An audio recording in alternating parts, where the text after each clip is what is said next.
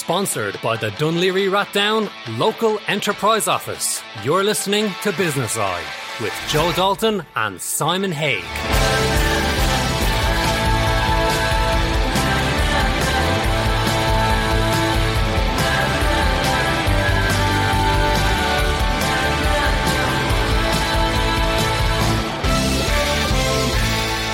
And welcome to Business Eye. Business Eye is connecting with the business leaders around Ireland each and every week. But before we get started, how are you getting on with social distancing? Are you thinking of your day of freedom and how you will spend it? On a positive note, the more people I talk to, they're starting to discover who they are, having ups and downs each and every week, and they're going through their own internal process. As I like to say, they're becoming consciously aware. On this week's show, I have a great lineup of guests, each of them an expert. Mark Donovan, leadership. Edmund Carroll, goal setting. Eric Fitzpatrick, sales presentation. Darren Gavin, health, mental health. Yes, the four of these gentlemen will be sharing their knowledge and wisdom. I'll be asking them questions about business planning, the business community mood out there, the opportunities and possibly the losses. And this week's guest, or one of my guests, is Mark Donovan. Mark is a leadership expert. Mark deals with an awful lot of companies around Dublin and Ireland, helping CEOs understand who they are and how to run their business successfully. Mark, are you there? I am. How are you, Joe? Mark, great to hear you. You know, I love the calmness in your voice always, Mark. You're like, I'm going to call you like Steady Eddie. Steady Eddie. Thank you. Yeah. Tell me, Mark, how are you getting on with everything? Yeah, great, Joe. As I said, obviously a lot of my work would be group sessions with leadership teams. But obviously some of that work I've had to adapt, to do it through, the likes of Zoom and telephone to still give that value. Yeah, tell me, I know that you deal with a lot of organisations and quite some of them, from say 10 people to 200 and 200 plus. What is the mood out there of the leaders that you're speaking to in the community at the moment, Mark? I think the mood is. I think there's a pent up. I think people really want to get back in and start doing what they do well in their businesses. I think we've probably been in this sort of period now, probably over 4 weeks, and I think there's definitely. I think people are starting to feel a bit fed up being stuck at home. I know a lot of people talk about working from home, and that I think it is a benefit to some people, but I think a lot of people are missing the day-to-day, conversations, the day-to-day interactions, the day-to-day challenges that they get from working in, teams and groups. Do you think people are starting to become complacent? How do you mean complacent, Joe? They're just sort of in the rut at the moment. They're working in their offices, but they, as you say, will the social distancing with them sort of ease with them without them realising? Yeah, I think people are definitely becoming complacent. There's probably even a little bit of laziness kicking in. Like as I say to a lot of my clients, I mean, yeah, it's not the perfect situation, but I'd be saying don't lose this opportunity not to be able to do stuff that in the past, the most common excuse I hear from senior leaders is I don't have the time. So I think definitely there's more time for people to work on stuff. Even their own development or, the strategy for themselves as a business, or even to really challenge and look at, customers, how are they serving customers and how can they serve them better? Yeah, it's one of the things that I'm seeing as well when I'm speaking to a lot of business leaders like yourselves is what's next? How do I, what is the interaction with our clients? Again, you're so right there, Mark, about, the time I didn't have to do this project. But are they actually embracing this time that they have to do the projects that they wanted to get done? I would say there's a lot of people not. I'd say there's probably more not than there is. I think that's where I think people will lose an opportunity, in this period not to focus on some of that stuff, as I said, that they didn't have time to do in the past. you know, and I do think there is, as I said, there is that opportunity to, you know, to really look at that, and to kick on themselves and their businesses, and even sort of developing their key people in this period. What about the losses out there? You know, we talk about opportunities, but, you know, hitting the losses. Yeah, I think the losses, I think there's a danger that people will go into, you know, people will go into a negative, a spiral around things. You know, people will feel, oh, this is futile, or this is, you know, this is going to be a down. This, you know, even the mainstream media would be, you know, be selling down that, you know, we're heading for, you know, big recession or even depression. I actually think there's going to be a huge rebound, you know, in Ireland and the world, you know, and we're probably going to come out of this a lot quicker than people think. So I think there's going to be a big rebound. I think, you know, the people that will really thrive will be people that are preparing for that rebound now by looking at, you know, how can I best serve customers? What do I need to do to engage my people more effectively now, not to wait till, you know, we're back? So I think there's big opportunities at the moment. It's a real opportunity for getting lean in your business as well. You know, if you're looking or speaking to, you know, someone in an organisation, they're looking at all their team, say they've, you know, 100, 200 people or whatever in their team, and they're seeing how the company can operate from home, and they're going, well, you know, John isn't really. You know, I'm realising more about John than I knew.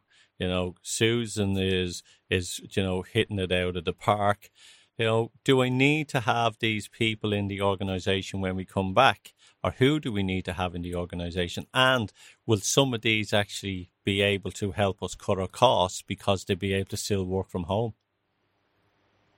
Yeah, no, I think it's a good point, Joe. I think, you know, a lot of organisations will look at, you know, the resources that they've got, you know, but I always feel that, you know, cutting resources is not always, you know, cutting muscle means, you know, you lose strength. And I think, you know, to me, the more progressive organisations will be looking at, you know, how can we redeploy people to add more value to what we do, to the customers we deal with, and how do we proactively do that?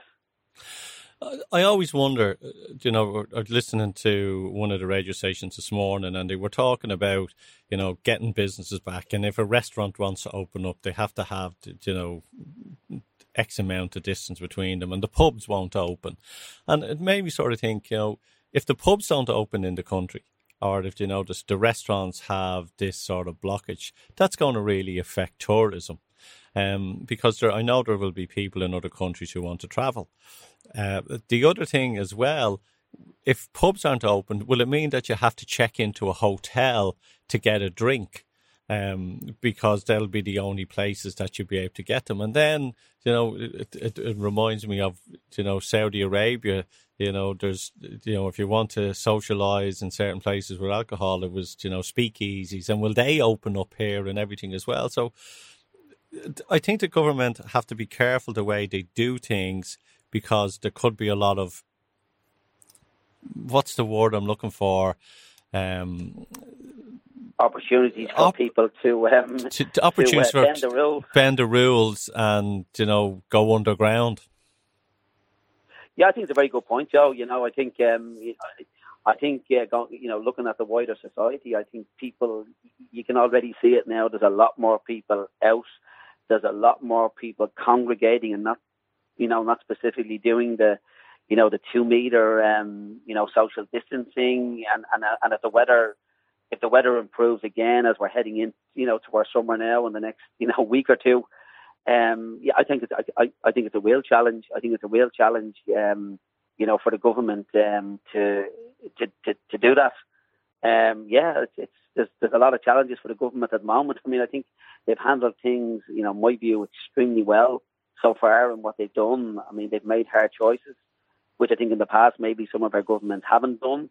But they've made hard choices, they've made hard decisions, not always popular, but I think for the right reasons. So, yeah, I think, you know, they have some serious challenges to be thinking about over the next few weeks. I mean, I have a son who's doing the Leaving Cert, and I think that even that what would I say, not knowing, you know, when it's going to happen.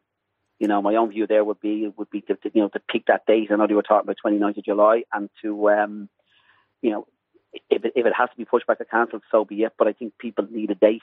They need something to hold on to so they can work towards. Yeah, I'm sort of, with my kids, we've sort of written off till September. And is it going to be that the country is going to be sort of on a lockdown or social distancing, or I know they're going to have to ease it because of just the financial aspects, but sort of setting a target date that everything is back to normal, of whatever that may be, come September. Yeah, I think it's but hopefully before then. But I do think that people need something to strive for.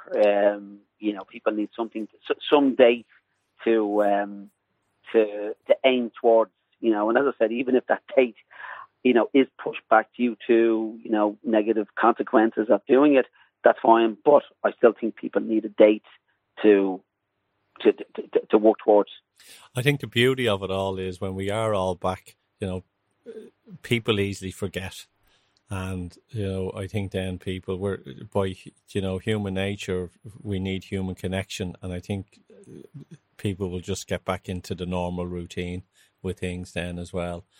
I think, I believe that certain things have been shown in certain realms that we need to take a closer look at.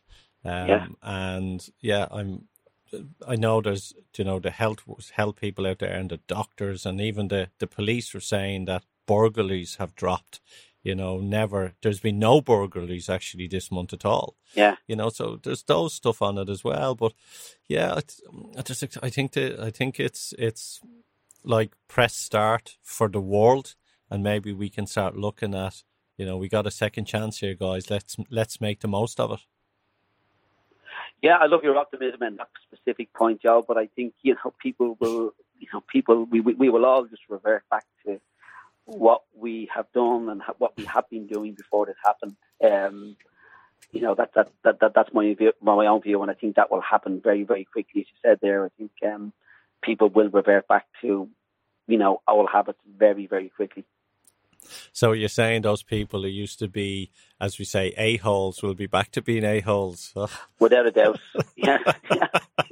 I mean, even looking at people in this period, like people that moan and complain, are moaning and complaining in this period, people that are optimistic and people that are forward thinking and are forward thinking and looking and progressive. So I don't believe people change behaviours that quickly. So maybe in another lifetime they may. Yes. They may be.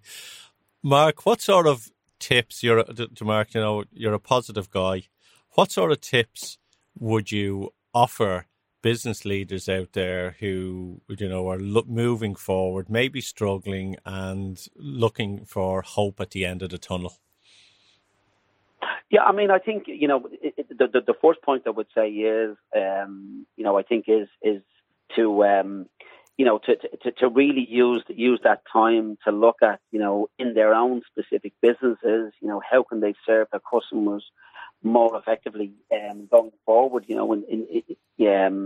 think the second one is to really look at engaging your people. I mean, there's a lot of, every second hour there's somebody is putting something out about how to manage people through COVID-19. To me, the fundamentals are the fundamentals.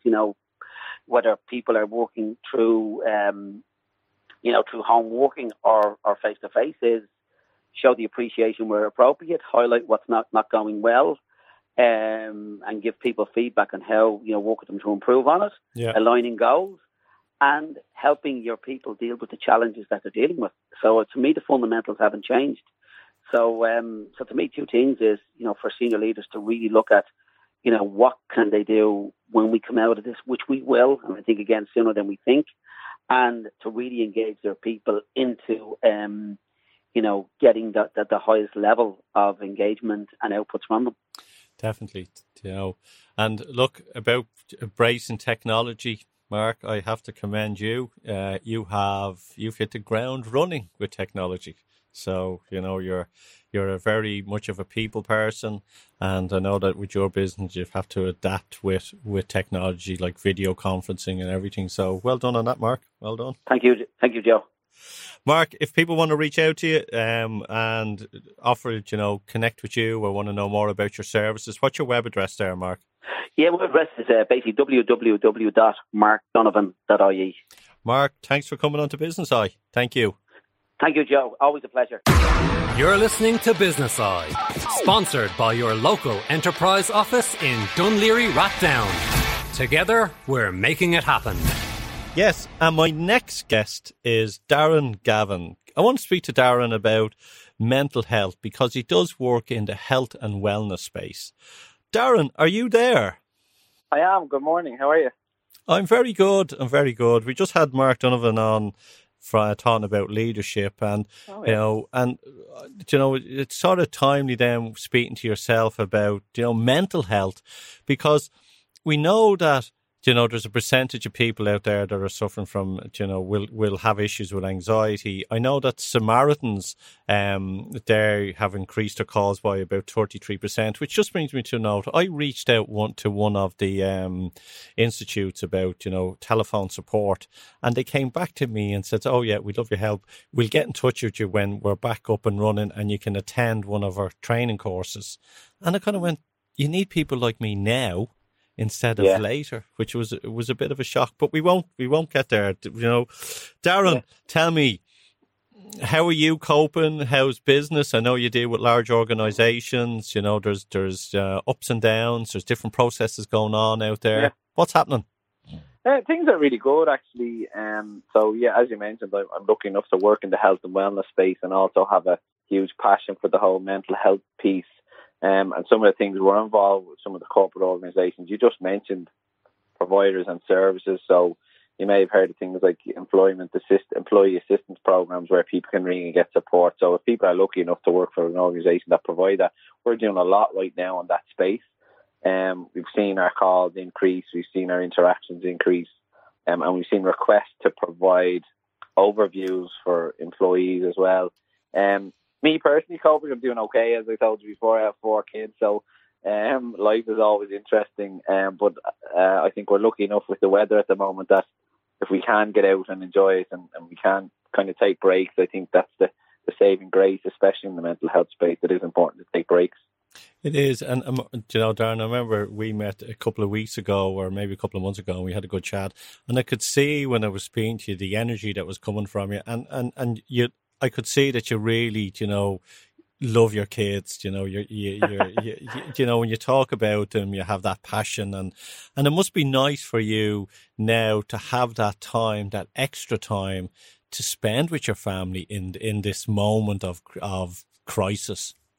Yeah, I think like everybody, there are obviously ups and downs in the family life. I think I'm lucky enough as well, Joe, that in the job that I do, I actually have a really good life balance, and I think that's hugely important in the mental health space nowadays, and especially around reducing stigma, etc. I think organisations and people need to understand that people have lives outside of their brand, I suppose, or their organisation, and we have to be able to enjoy that. So you're right, I really do cherish the time I get to spend with my 4 kids. But like everybody, there's days where, it's tougher than others. And I just put them all out in the back garden and let them play away to give myself and Amy a break. But overall, you're right. I think if you take the silver lining and the positives out of what's happening right now, unfortunately, obviously lots of people will be ill and some people will pass away, unfortunately. None so more in our own family. We had someone pass away, unfortunately. But I think from a family unit point of view, with the weather the way it is, with the time that we have, I think the time is precious, we're supposed to spend with them. So trying to look at getting out and going for walks with the kids or whatever, Do you feel that you are going through a whole internal process yourself as the weeks battle on? Absolutely. I do some guest speaking for independent colleges, and one of the things we looked at recently was the change curve or the transitions curve. And everybody, when there's a sudden change like we've just had, and quite a substantial extreme change, everybody sits on this curve at some point, and suppose the initial piece is shock. So for me, initially it was like, oh my goodness, is this really happening? And then it was, you know what, it'll be done in 2 or 3 weeks. And now we're kind of 5 or 6 weeks in, and we're starting to talk about months. So yeah, there's that process of trying to understand what's going on, but also trying to look at the realistic picture, because unfortunately with the influence of social media and the news channels on 24/7, that can really impact how you're feeling, especially if you're staying up late and watching these things. It can really, really influence your thoughts and overall your mental health as well. So it's important to be able to compartmentalize that and remove yourself from it at times. Yeah, you're talking about, it's you can get caught into these news channels that will just pump out fear all the time. Yeah. And we've seen, a child passing away, the same child passing away in 6 different countries. We have seen, pictures of people in gatherings, and they're saying, this is what's happening at the moment, and you realize that picture is from 5 years ago or something. Yeah. So there is, that selling of fear. And I think people have to sort of realize, hang on, I need to take a break from all this. Yeah. And because I remember putting on the radio, coming in and listening, and I'd switch 5 channels, and I had to get off it because I was terrified after listening to them because of the energy. And I've disengaged from it all. And I pick up what I want to pick up or what I want to find out. So I'll go to sources, like I'll go to, I'll see what the government are saying, and I'll tap into that. But I'm not listening to the likes of the mainstream TV or, satellite channels, which are pumping out fear. Yeah. And it is, again, it's about your mental health. And if you do stop and engage with them, it will help you. It can have a massive influence. So one of the things we talked about on a recent session that we delivered was compartmentalize that, as I said a moment ago. So for me, I watch the news at 9 o'clock. That's all. I don't engage with social media in the current situation sense. I can still message my friends or have web chats or on WhatsApp or whatever. It's in my buddies that I play soccer with or Gaelic football. But certainly from a news consumption point of view, or the current situation, the COVID situation, the consuming of the information about that, I purposely, deliberately only watch the news at 9 o'clock. For 20 minutes, I get the update on how we're doing in Ireland and what's happening. Yeah. And thankfully, the news is actually producing some really good news stories as well. RTE News, I have to say, is doing very well at the minute, producing some of that stuff. But overall, I try and engage with the TV at 9 o'clock for about 20 minutes or half an hour to get the update on how we're doing in Ireland. And then that's it. But you do have to make those positive changes, you do have to be deliberate. And it is hard work at the start, but I think it will lead people to feeling a lot better about themselves, and also give them an opportunity. You mentioned myself and the kids, to focus on the present. Yeah, definitely. And to enjoy the time that we have at home. I know, look, God, people have lost jobs and, as I said, lost loved ones, so I don't want to take away from that. But if you are at home and you do have young children, instead of maybe, so some of the things I've done recently, instead of taking out the phone to video my daughter doing her martial arts exam, I actually put my phone in my pocket. I just sat there and enjoyed it.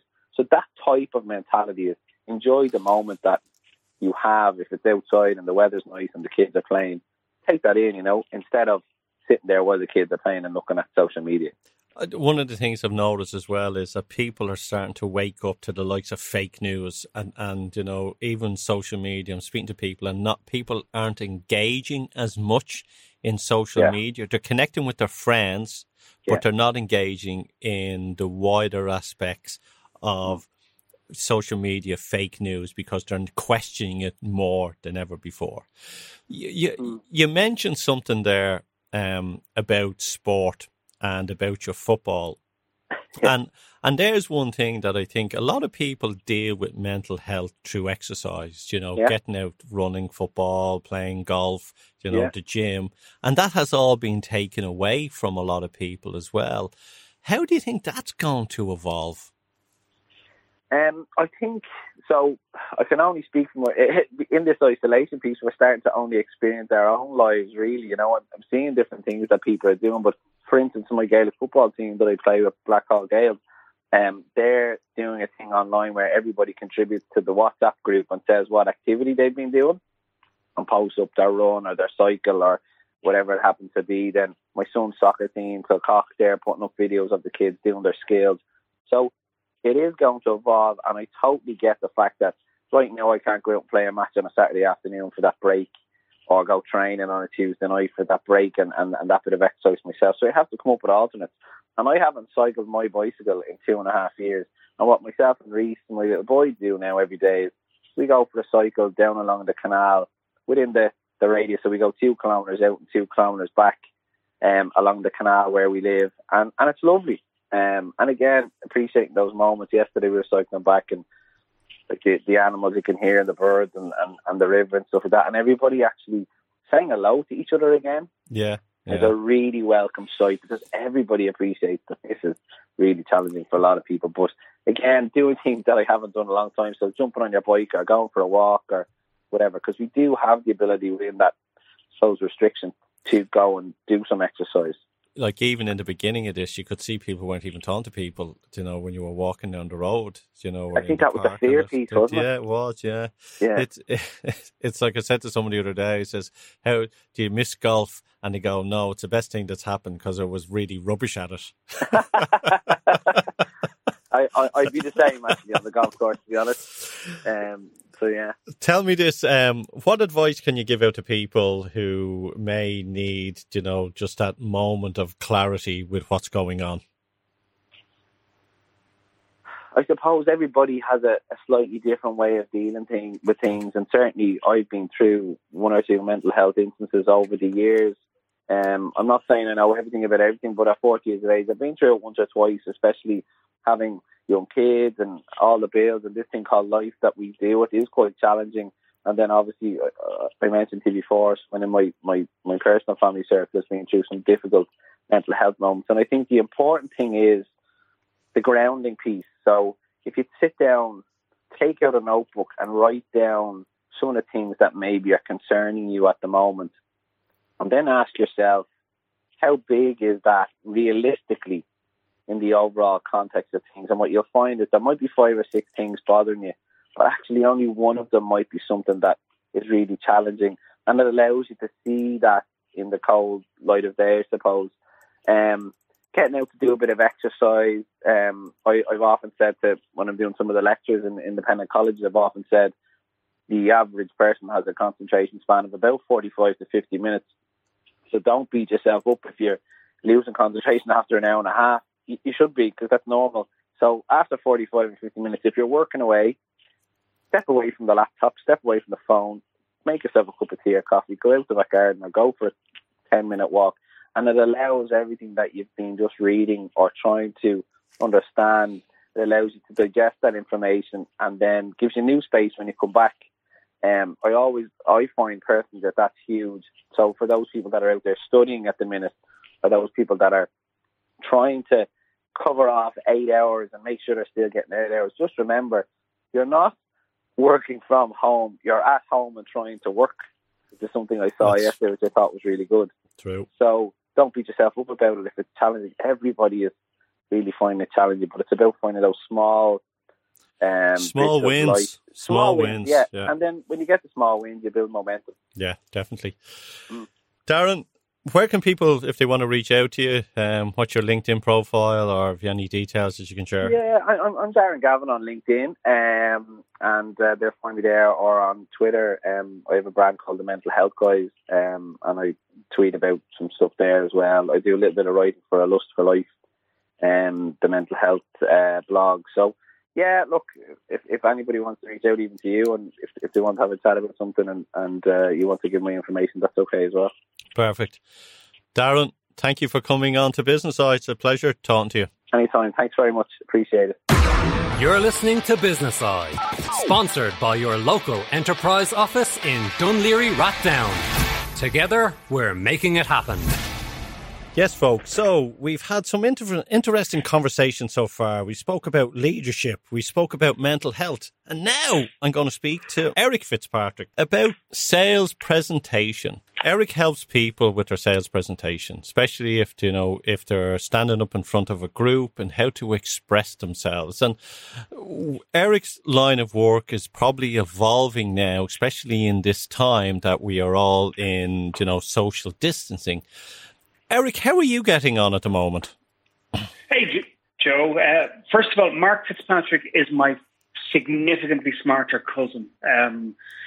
He'd give you a much better interview if he was on today. Yeah. How am I getting on at the moment? Yeah, really good. It's been, as you can picture, like many people in my industry, I probably lost about 95% of my income back in March. But as we said before we came on air, I think it's been a chance, for me, it's been a chance to take a step back, a chance to evaluate what I'm doing with my business, and then also given the new normal, which is to communicate through these mediums, to have a look at how I can continue to help individuals and organizations as they communicate their message through video channels.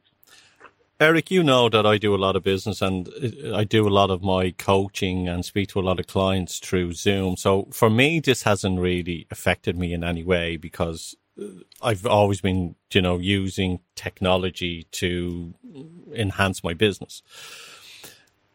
Your expertise, I think, is going to really help people embrace new technologies as well, because it's teaching them your skills to adapt to them being in conference.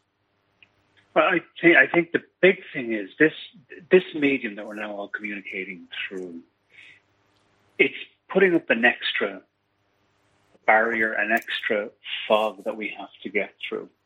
And I think, firstly, over the last month, people have had to embrace this, but there's been a fear attached to it, and the fear has been around the technology not working, not knowing how to present themselves on camera. A lot of people would have started off by looking at the screen when they really should have been looking at the camera so that it appeared to their audience that they were looking directly at them. Good point. Some people are, one of the things I'm certainly finding with the webinars that I have sat in on is that everybody is speaking way too fast. It's like we have 45 minutes for a webinar and we're trying to cram as much in. And I think one of the big things that everybody could do on these video calls is to trust themselves to have good content, to value their expertise so that they can present that information without feeling like they have to cover too much. I think people are, for all intents and purposes, it's like in some cases people start at the beginning of their webinar and it's like they take a breath then and they don't let that breath out until the webinar finishes. Yeah, it's and if there was panic. one suggestion, Joe, if there was one suggestion I could make to anybody, it would be this: insert deliberate pauses, because as a presenter, you need time to take a breath so you can carry on speaking. But also, it's giving your audience the time to digest what's being said, and they don't have the luxury of capturing everything in notes because we are speaking too quickly. So certainly slowing down, getting more deliberate about what people are saying will be hugely beneficial. It's also learning to listen to the person's tonality, looking at their body language as well, especially if you're in a sales presentation and you're using technology. You're not in the room with someone, so you have to sort of learn a whole new skill set for you to continue on the process. Well, Joe, I would phrase it slightly differently. I think it's not so much about learning a new skill set. It's about taking the existing skill set and making it fit into the new circumstances.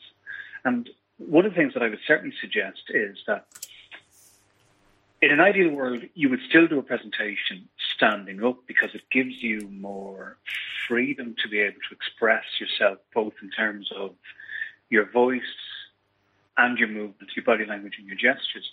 But in those circumstances where you are going to be sitting down, I would be suggesting that where possible, people should be able to see you from, say, your belly button up, so that when you are using your hand gestures to support what you're saying, they will contribute to conveying the passion and the energy and the enthusiasm for the subject you're speaking about. And on occasions, particularly when it comes to sales presentations, it could be that passion and enthusiasm that is sufficient for somebody to buy into your product, service, or idea. I'm going to ask you something here, Eric, right? When March came, a lot of people started offering an awful lot of free stuff. There was, the crisis management, and everyone was telling everyone how to operate from home, and this is what you need to do. And then there was the massive amount of webinars. And then some people were saying, oh, should I be selling? Am I right to be, in this pandemic, be offering my services for money, or should I be just giving everything free? Okay. And I also believe that there is a place where value your time, and there's a place where you can offer for free, but then you have to be able to charge, and don't be feeling guilty about charging. So what is your whole thoughts about, the value of time, what's going on at the moment with all the webinars, and then really trying to reaching out to people to kind of go, look, I charge for my knowledge. Well, Joe, if I start with the bit about valuing our time, one of the great things about this medium, and I certainly see from my perspective, where I'm going to absolutely add this into the range of offerings. As much as I love getting into the classroom, this has to be an offering going forward. And for no other reason, because I was saying to somebody, if I'm down in Cork doing a half day's training and I finish at 1 o'clock, I have a quick bite to eat when I'm finished, and then I have a drive back home. So it could be 5 o'clock in the evening when I get back home. That's a day gone for a half day's worth of training. By contrast, some of the webinars that I have delivered recently, they started at 3 o'clock in the afternoon. They've been finished at 4 o'clock. And by 4:15, my wife and I are out doing our 5K walking exercise. And there's a huge amount, I think, to be said for, I think what this pandemic is giving us a chance to really reflect on where we can be spending our time and what is the right use of that time for us. That's the first thing. The second thing is, I think, number one, it was right that people, I suppose, as part of how they were going to embrace this new medium of communicating, it was right that people started doing some free webinars. But there have been too many of them, and they're beginning to lose a huge amount of their value and impact. And I think that at this stage, for people who are selling services, and in the past would have done it in the classroom, absolutely have to start charging for the services right now. And what I would suggest is, I heard a great phrase 6 months ago, and I got permission to use it, but Joe, if we do a 1 hour webinar, we're not selling 1 hour's worth of time. We're asking people to pay for what in our case might be 25, 30 years worth of experience. And we're asking them to pay to have that experience distilled into a manner of our audience's choosing, which at the moment happens to be 1 hour or 2 hour webinars. And also, we're tailoring that expertise to reflect the audience that are going to be listening to it so that they walk away getting the most from it. And you made reference to working in sales, and as you know, what I do is it's really about helping people to shorten, sharpen, and strengthen their message so that they increase their chances of getting buy-in to their product, service, and idea. And if I have one client who listens to me for an hour and they're able to sell their service, and I'm going to make up a number here, but that service happens to be worth a contract worth €100,000 to them over the course of a year, paying me whatever amount of money, a small amount of money to sit in the webinar to listen to my expertise, more than pays for itself. And I think, and again, from experience, and you'll know this as well as I do, if you don't charge somebody for something, they don't value it. No. And what can happen on occasions is people organize webinars, a load of people express an interest, but because they're not paying for it, they can pass it off at the last minute and go, I don't need to, it's not going to cost me any money, and something else I want to be doing instead. Yeah. I would agree with everything you're saying. I also sort of feel that there's a lot of information being shared, and a lot of it's starting to run out of steam. Do you get what I'm saying? That they've shared their information, but now they're burnt out.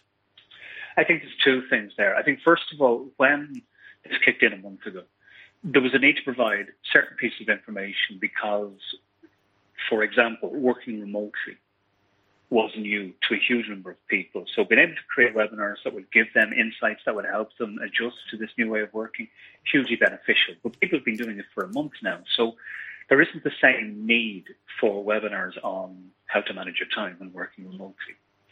One of the other webinars that I ran back at the beginning of March when this happened was on dealing with difficult conversations, because for many employers or for many leaders, unfortunately, the conversation that they had to have was in making people redundant or reducing wages or cutting back their hours. So again, that hadn't been necessary for a while, so there was a need to provide that information. But to a certain extent, those webinars are done. Whoever's needed them has received them, learned from them, and now learning on a day-to-day basis. I think we're at a point now where, and one of the things that I did, Joe, rather than learning how to become better on Zoom or any of the other platforms, what I did was I did a week-long course on being able to deliver training in a virtual classroom environment. So it wasn't just about a 1-hour webinar. It was, if a client comes along to me to say, we want to do a full day training, to know what that will look like, to know how it can be managed in a way that the participants aren't going to be sitting looking at a screen for 6 to 8 hours, to know how people will get the benefit of it without getting distracted, bored, or feeling like they're sitting there not making a contribution and just listening to a presenter. So I certainly think we're at that point now where it's no longer just about the webinars that were designed to guide people through the start of this process. It's now about how do we empower people to build on and take advantage of and see the opportunity that is in this process. And if I can give you one example, yeah, please you take do. a day's training. People finish a day's training, say 5 o'clock in the evening, and their first thought at 5 o'clock is, I'm going home. I have to hop on the train. I have to drive 2 hours back to where I live. I'm going to get stuck in traffic. I got to go and pick up the kids. In a virtual classroom, you potentially can arrange it that they finish at 5 o'clock, but they finish on the video call at 4 o'clock. So they now have an hour in which to think through how best to implement some of the ideas that they have learned on the training program. So there's an argument to be made that going forward, while we certainly will return to a classroom environment, there's certainly an argument to be made that making it a blended learning process could be hugely beneficial for everybody around, everybody involved. I think that's it. Blend it. Perfect. Definitely. What are the opportunities, or where do you see the future for yourself and your business in the next couple of months? One of the big things for me, and you're aware of this, Joe, 3 years ago I wrote a book entitled Persuade on Purpose, which was around creating sales presentations. For the last 3 years, I've been talking about creating an online version of that, of pre-recording the videos, putting it together and getting it out there. This lockdown is giving me the opportunity to do that. It's given me the opportunity to look at what the online program, how it will appear, how I'm going to divide it up. So I plan to have the version 1 that you buy and you take the content and away you go. But version 3 will be classed as a 6-month program, and you get access to me as a training provider as well to help cement some of the learning. And that's one of the really big things for me, because as well as making that available to any individual who wants to purchase it, part of my plan is to put it in front of organizations for their staff, and if they're interested, have them pay a monthly fee for making it available to the staff over the course of a year. And if I get that right, I see that as a very, very worthwhile revenue stream for my business. And the other thing that I think is that this particular situation is going to do is I was going to do two things. One, if you give people a chance to have a look at where their income is coming from and work out what they can step away from. And I think everybody needs to have a look at that. I think the other challenge, and I don't know if you do anything in the area of negotiations, but I certainly think there's a lot of people who will need training in the area of negotiations over the next while, because I think one of the things that's going to happen is you're going to have businesses who will book services, and because they're being delivered in a virtual environment rather than somebody traveling to a location through the training, you're going to have people organizations who will expect two things. One, they'll expect that they can pay less for the service. And two, and this is probably even more important, they will think that they can add as many people as possible to the training because it's being delivered in a virtual environment. And I think that'll be a big mistake for trainers, but also for organizations. There's a reason that people like you and I, when we get into a room with participants, we don't have 30 or 40 participants in that room, because it hinders the learning. It does. You have 30 or 40 people on a webinar, on an online platform like this. The same principle applies. It's very hard to cement the learning. Sorry, Joe. One of the things that I'm just going to say, and then I will shut up. One of the things that I have done when it comes to some of the webinars that I've delivered, I use Zoom, but I don't use Zoom webinar. I use Zoom meetings. And one of the reasons I use Zoom meetings because it gives me access to the breakout rooms. Yeah. And in any of the webinars that I have delivered since all of this started, there have been different stages when I've been able to put the participants into breakout rooms, get them to do a little bit of work, and then come back and share what they have discussed. And it just makes for a much more interesting and engaging session for the participants, because they're not just listening to one voice non-stop for 45 to 60 minutes. It is important. Like if you're setting up and you're doing online training, there's a couple of things that you need to do. Is one, set the agenda beforehand so everyone knows what's happening. It's also then just small little house rules, muting and all the other pieces of information as well. Yeah. But it's also then when people want to talk, people have a time limit. So you make it is that if someone wants to talk, they raise their hand and they have 2 minutes. And that's it. And the reason why that's important is because you might get someone who just takes up the whole lot, and no one is there to be listening to someone who wants to share their information because they want everyone to know how great they are. Well, Joe, just in relation to that, I think that's a really interesting point you make. And the reason I say it's an interesting point is because for people like you and I who are experienced trainers, we will have experienced that in a classroom environment, where somebody loves the sound of their own voice and they want to be able to express themselves all the time. And with experience, you get to a point where you know how to be able to handle somebody like that. I think one of the challenges as more and more people get online, and they're doing it for the first time, and perhaps some of them don't have the classroom experience, that could well be the challenge they're going to have. How do you actually stop somebody from taking over and talking for way too long and disrupting the session? It's a 2-minute rule. 2-minute rule, and I use it and it works. Everyone has 2 minutes to express themselves, and yourself, if someone is continuing on, you say, look, let you and me have a chat about all this later on, and that's sort of on it. But it is, there's learning processes for everyone. And equally, you know what, and you said it, and I think the ground rules at the beginning of any of these sessions are hugely important.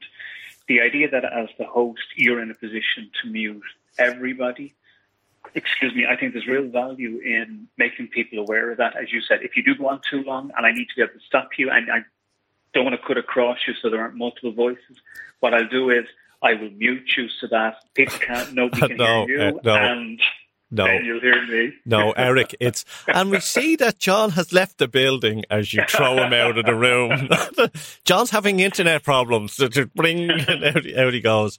Eric, when are you doing the audiobook? When's the book going to be the audiobook? We've got about 2 seconds left.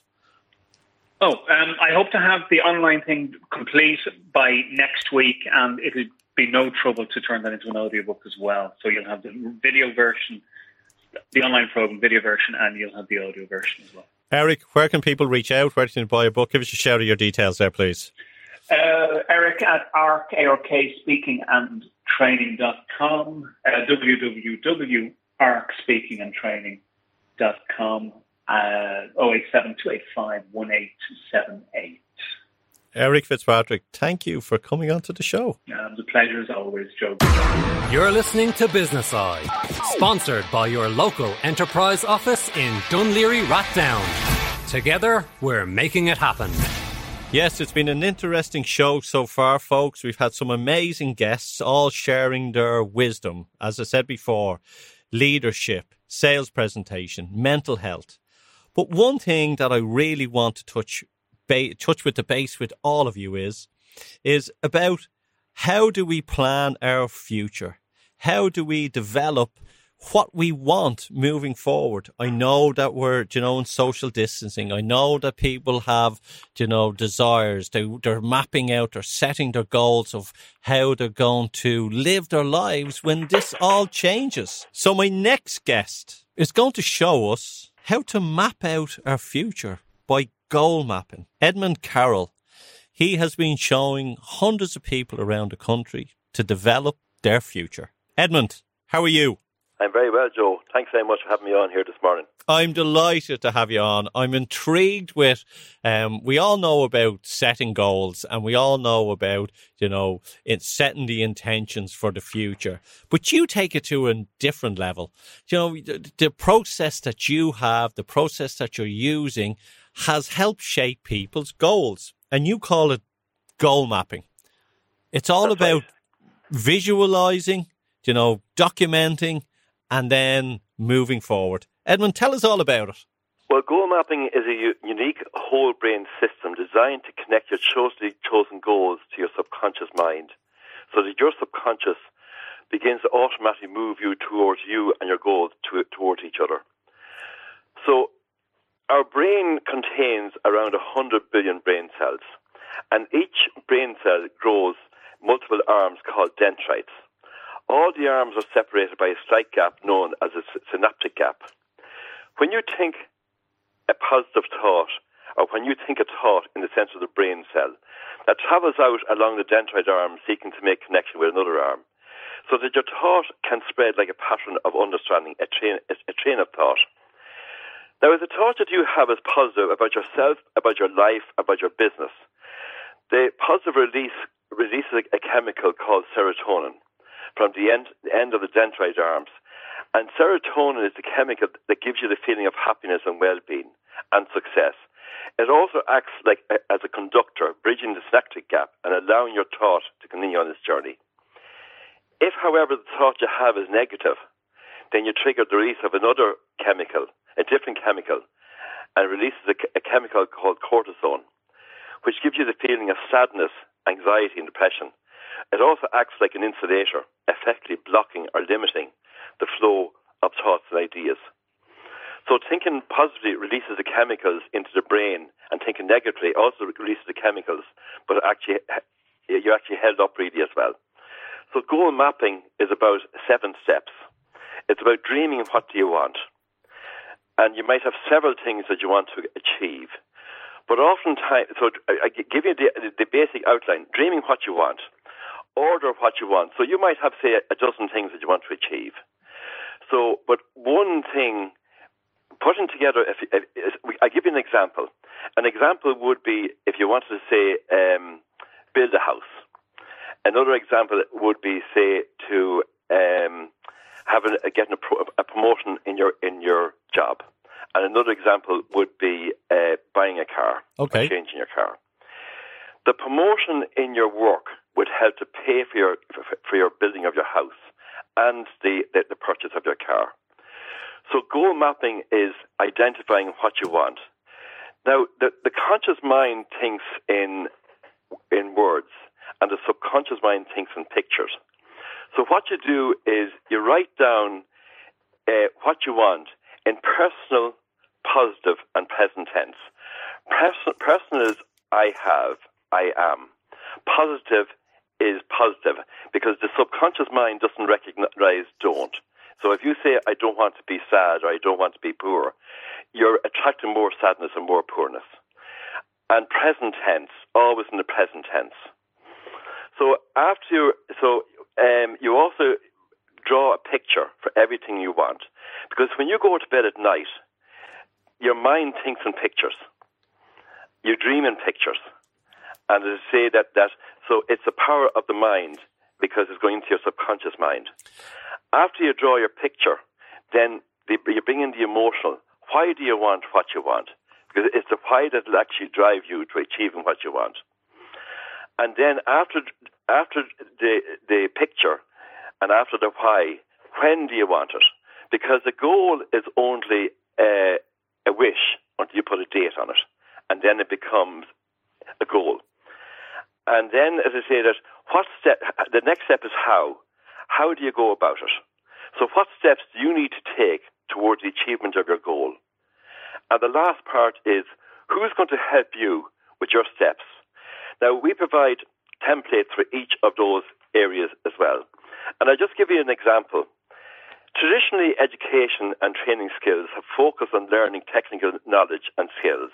And without question, these have been vital aspects in achieving success. However, studies show that if 5 people are chosen for a specific task and all receive the same training, 1 will excel, 3 will be average, and another will require additional coaching.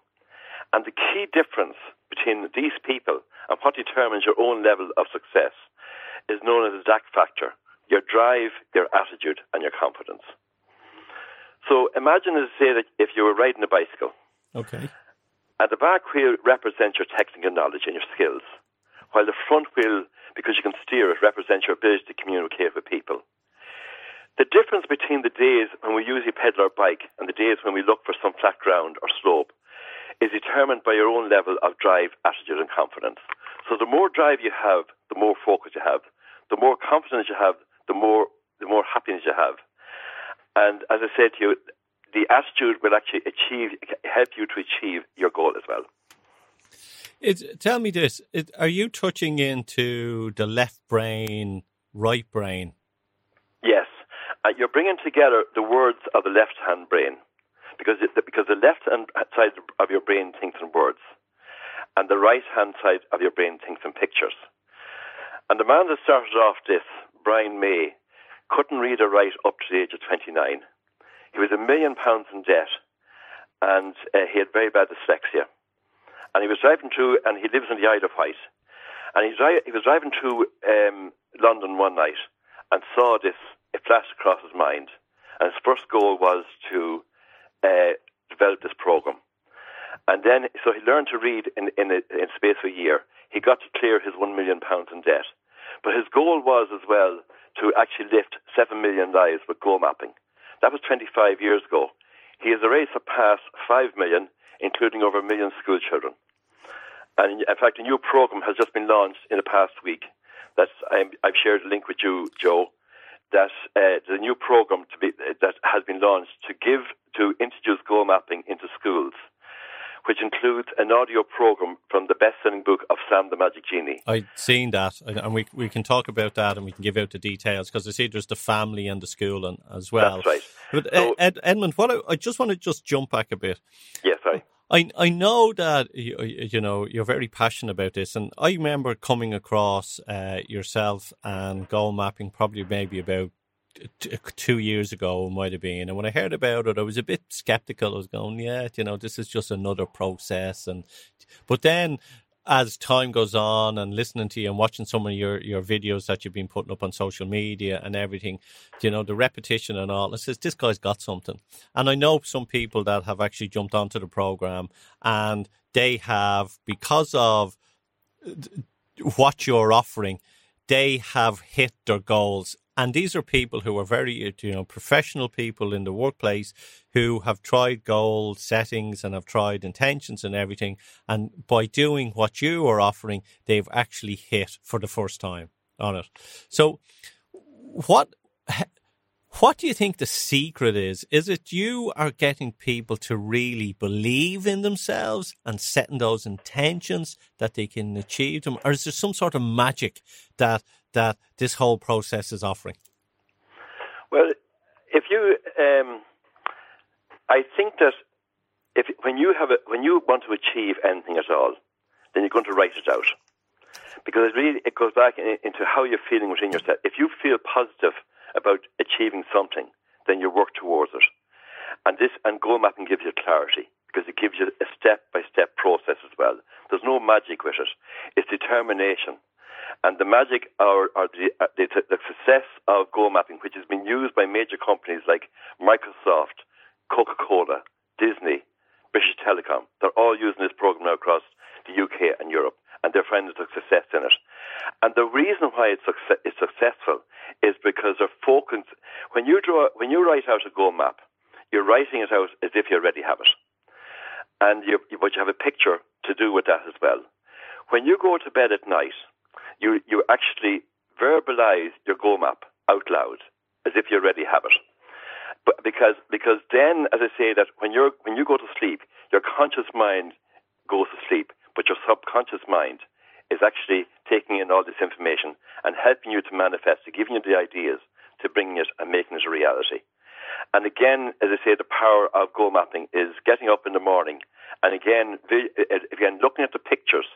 And our system actually provides you with the pictures, our online system, as I say to you, and verbalizing the words as well. And it's like having a full breakfast. If you have a full breakfast, you feel great for the day. When you actually visualize and actually say your goal map out loud to yourself every morning, then it's giving you the drive, the confidence, and the focus of actually achieving that as well. And that's why it's successful. And that's why it's been taught all over the world. Do you know, there's one thing that I honestly believe, and I put my hand on heart for this, and I don't normally do this when I'm on the radio. I would highly recommend for people to jump on and do this. And the reason why I'm saying is because we're in social distancing, people have a more time on their hands. A lot of people out there are maybe a little bit nervous or worried about what they're doing, or are looking for the opportunities for the future. So I think this is great, because if someone then goes to the website, which we'll give the details now in a few minutes, that they can actually then have that time to learn of what they need to do and start. Well, one thing, it'll build their confidence up, planning for the future. The second thing is it'll take their mind off what they're doing today as well. And the third thing is it'll give them something every day to look forward to as we release social distancing as well. Absolutely. And really, as I say, that I have achieved, if in my own case, you asked me, how successful. In my own case, I set myself a goal of, I went to a goal mapping workshop in London in 2018, and I would set myself a goal of becoming a coach, a facilitator, and a practitioner that I could actually teach goal mapping in Ireland. And I achieved that. I also set myself a goal of clearing my mortgage. I set myself a goal of changing my car. And I set myself a goal of walking down the centre of Los Angeles for St. Patrick's Day in 2020. All of them came true. Only COVID-19 stopped me. I had to change my flights on the 15th of March because of the coronavirus. Only for that. Everything that I wrote down has actually come true. And that's the power of it. Edmund, what I love is when you talk about this goal mapping, the passion that comes through. And I've spoke to a few people that have engaged with yourself and have used this process, and they have said that it has worked for them. So, Edmund, what I would like to do is I'd like to, if you give us the details of where people can connect with you or how they can download the free tools that you're offering as well. Well, people can connect with me through my website of www.edmundcarroll.ie, and my name is spelled EDMOND. The link for there is a link that I have that I've given to you as well, Joe, which you can actually go in. You get on my. You'll have to message me to my website. I can send you the link. Yeah, perfect. So we send them to your website, and then you can send them a link. Perfect. Yeah. The link the free link will allow you to go in and make a goal map for yourself. And the easy thing about it is that there's a video with a step-by-step process to actually walk you through it. So you're not left in any way hanging at all. And there's a picture library as well that includes the photographs. But if you want to upload your own photographs into the picture library, you're very welcome to do that as well. The system allows you to do that. And that's the power of it. Okay, another thing as well is what's your Facebook page? Because I know that you produce some stuff on Facebook as well. But my Facebook page is Edmund Carroll, and my business page on Facebook is Edmund Carroll, IT Maths Instructor Trainer and Go Mapping Practitioner. And you've also on LinkedIn as well. I'm on LinkedIn as well. Brilliant. Folks, as I said... just to let you know about the children's one. Yeah. Is that the children's program is now free of charge to all schools and parents throughout the country. Brilliant. And again, send me the link on that, and I'll send you details on that as well. Brilliant. What we're going to do is there's some WhatsApp groups with parents out there with their kids, and I think that if that link is available, we'll share it out, because I think a lot of people will benefit from there. Edmund, Joe, I thank you for coming on. I think the service that you're providing at the moment is great, and look, it's for me. I've made my own process, and I'm going to test it out over the next couple of months as well. So if anyone out there wants to join that journey with us, let's do this. Let's do it all together. Absolutely, and I'm available to coach people if they want to really as well. But Joe, thanks very much. Thanks very much for sharing the goal mapping dream of lifting 7 million lives, and let's do it here in Ireland and planning for the future as well. Edmund, thank you for coming on to Business Eye. All right, thanks very much, Joe. There you go, folks, and there's some of my great guests on this week's Business Eye. I hope that you enjoyed the show, and we'd like to thank our sponsors, the local enterprise office in Dún Laoghaire, Rathdown. And if you go to their website, you'll actually see some amazing tools and funding that they're offering people in the community. Have a super week, and we'll chat soon. Take care.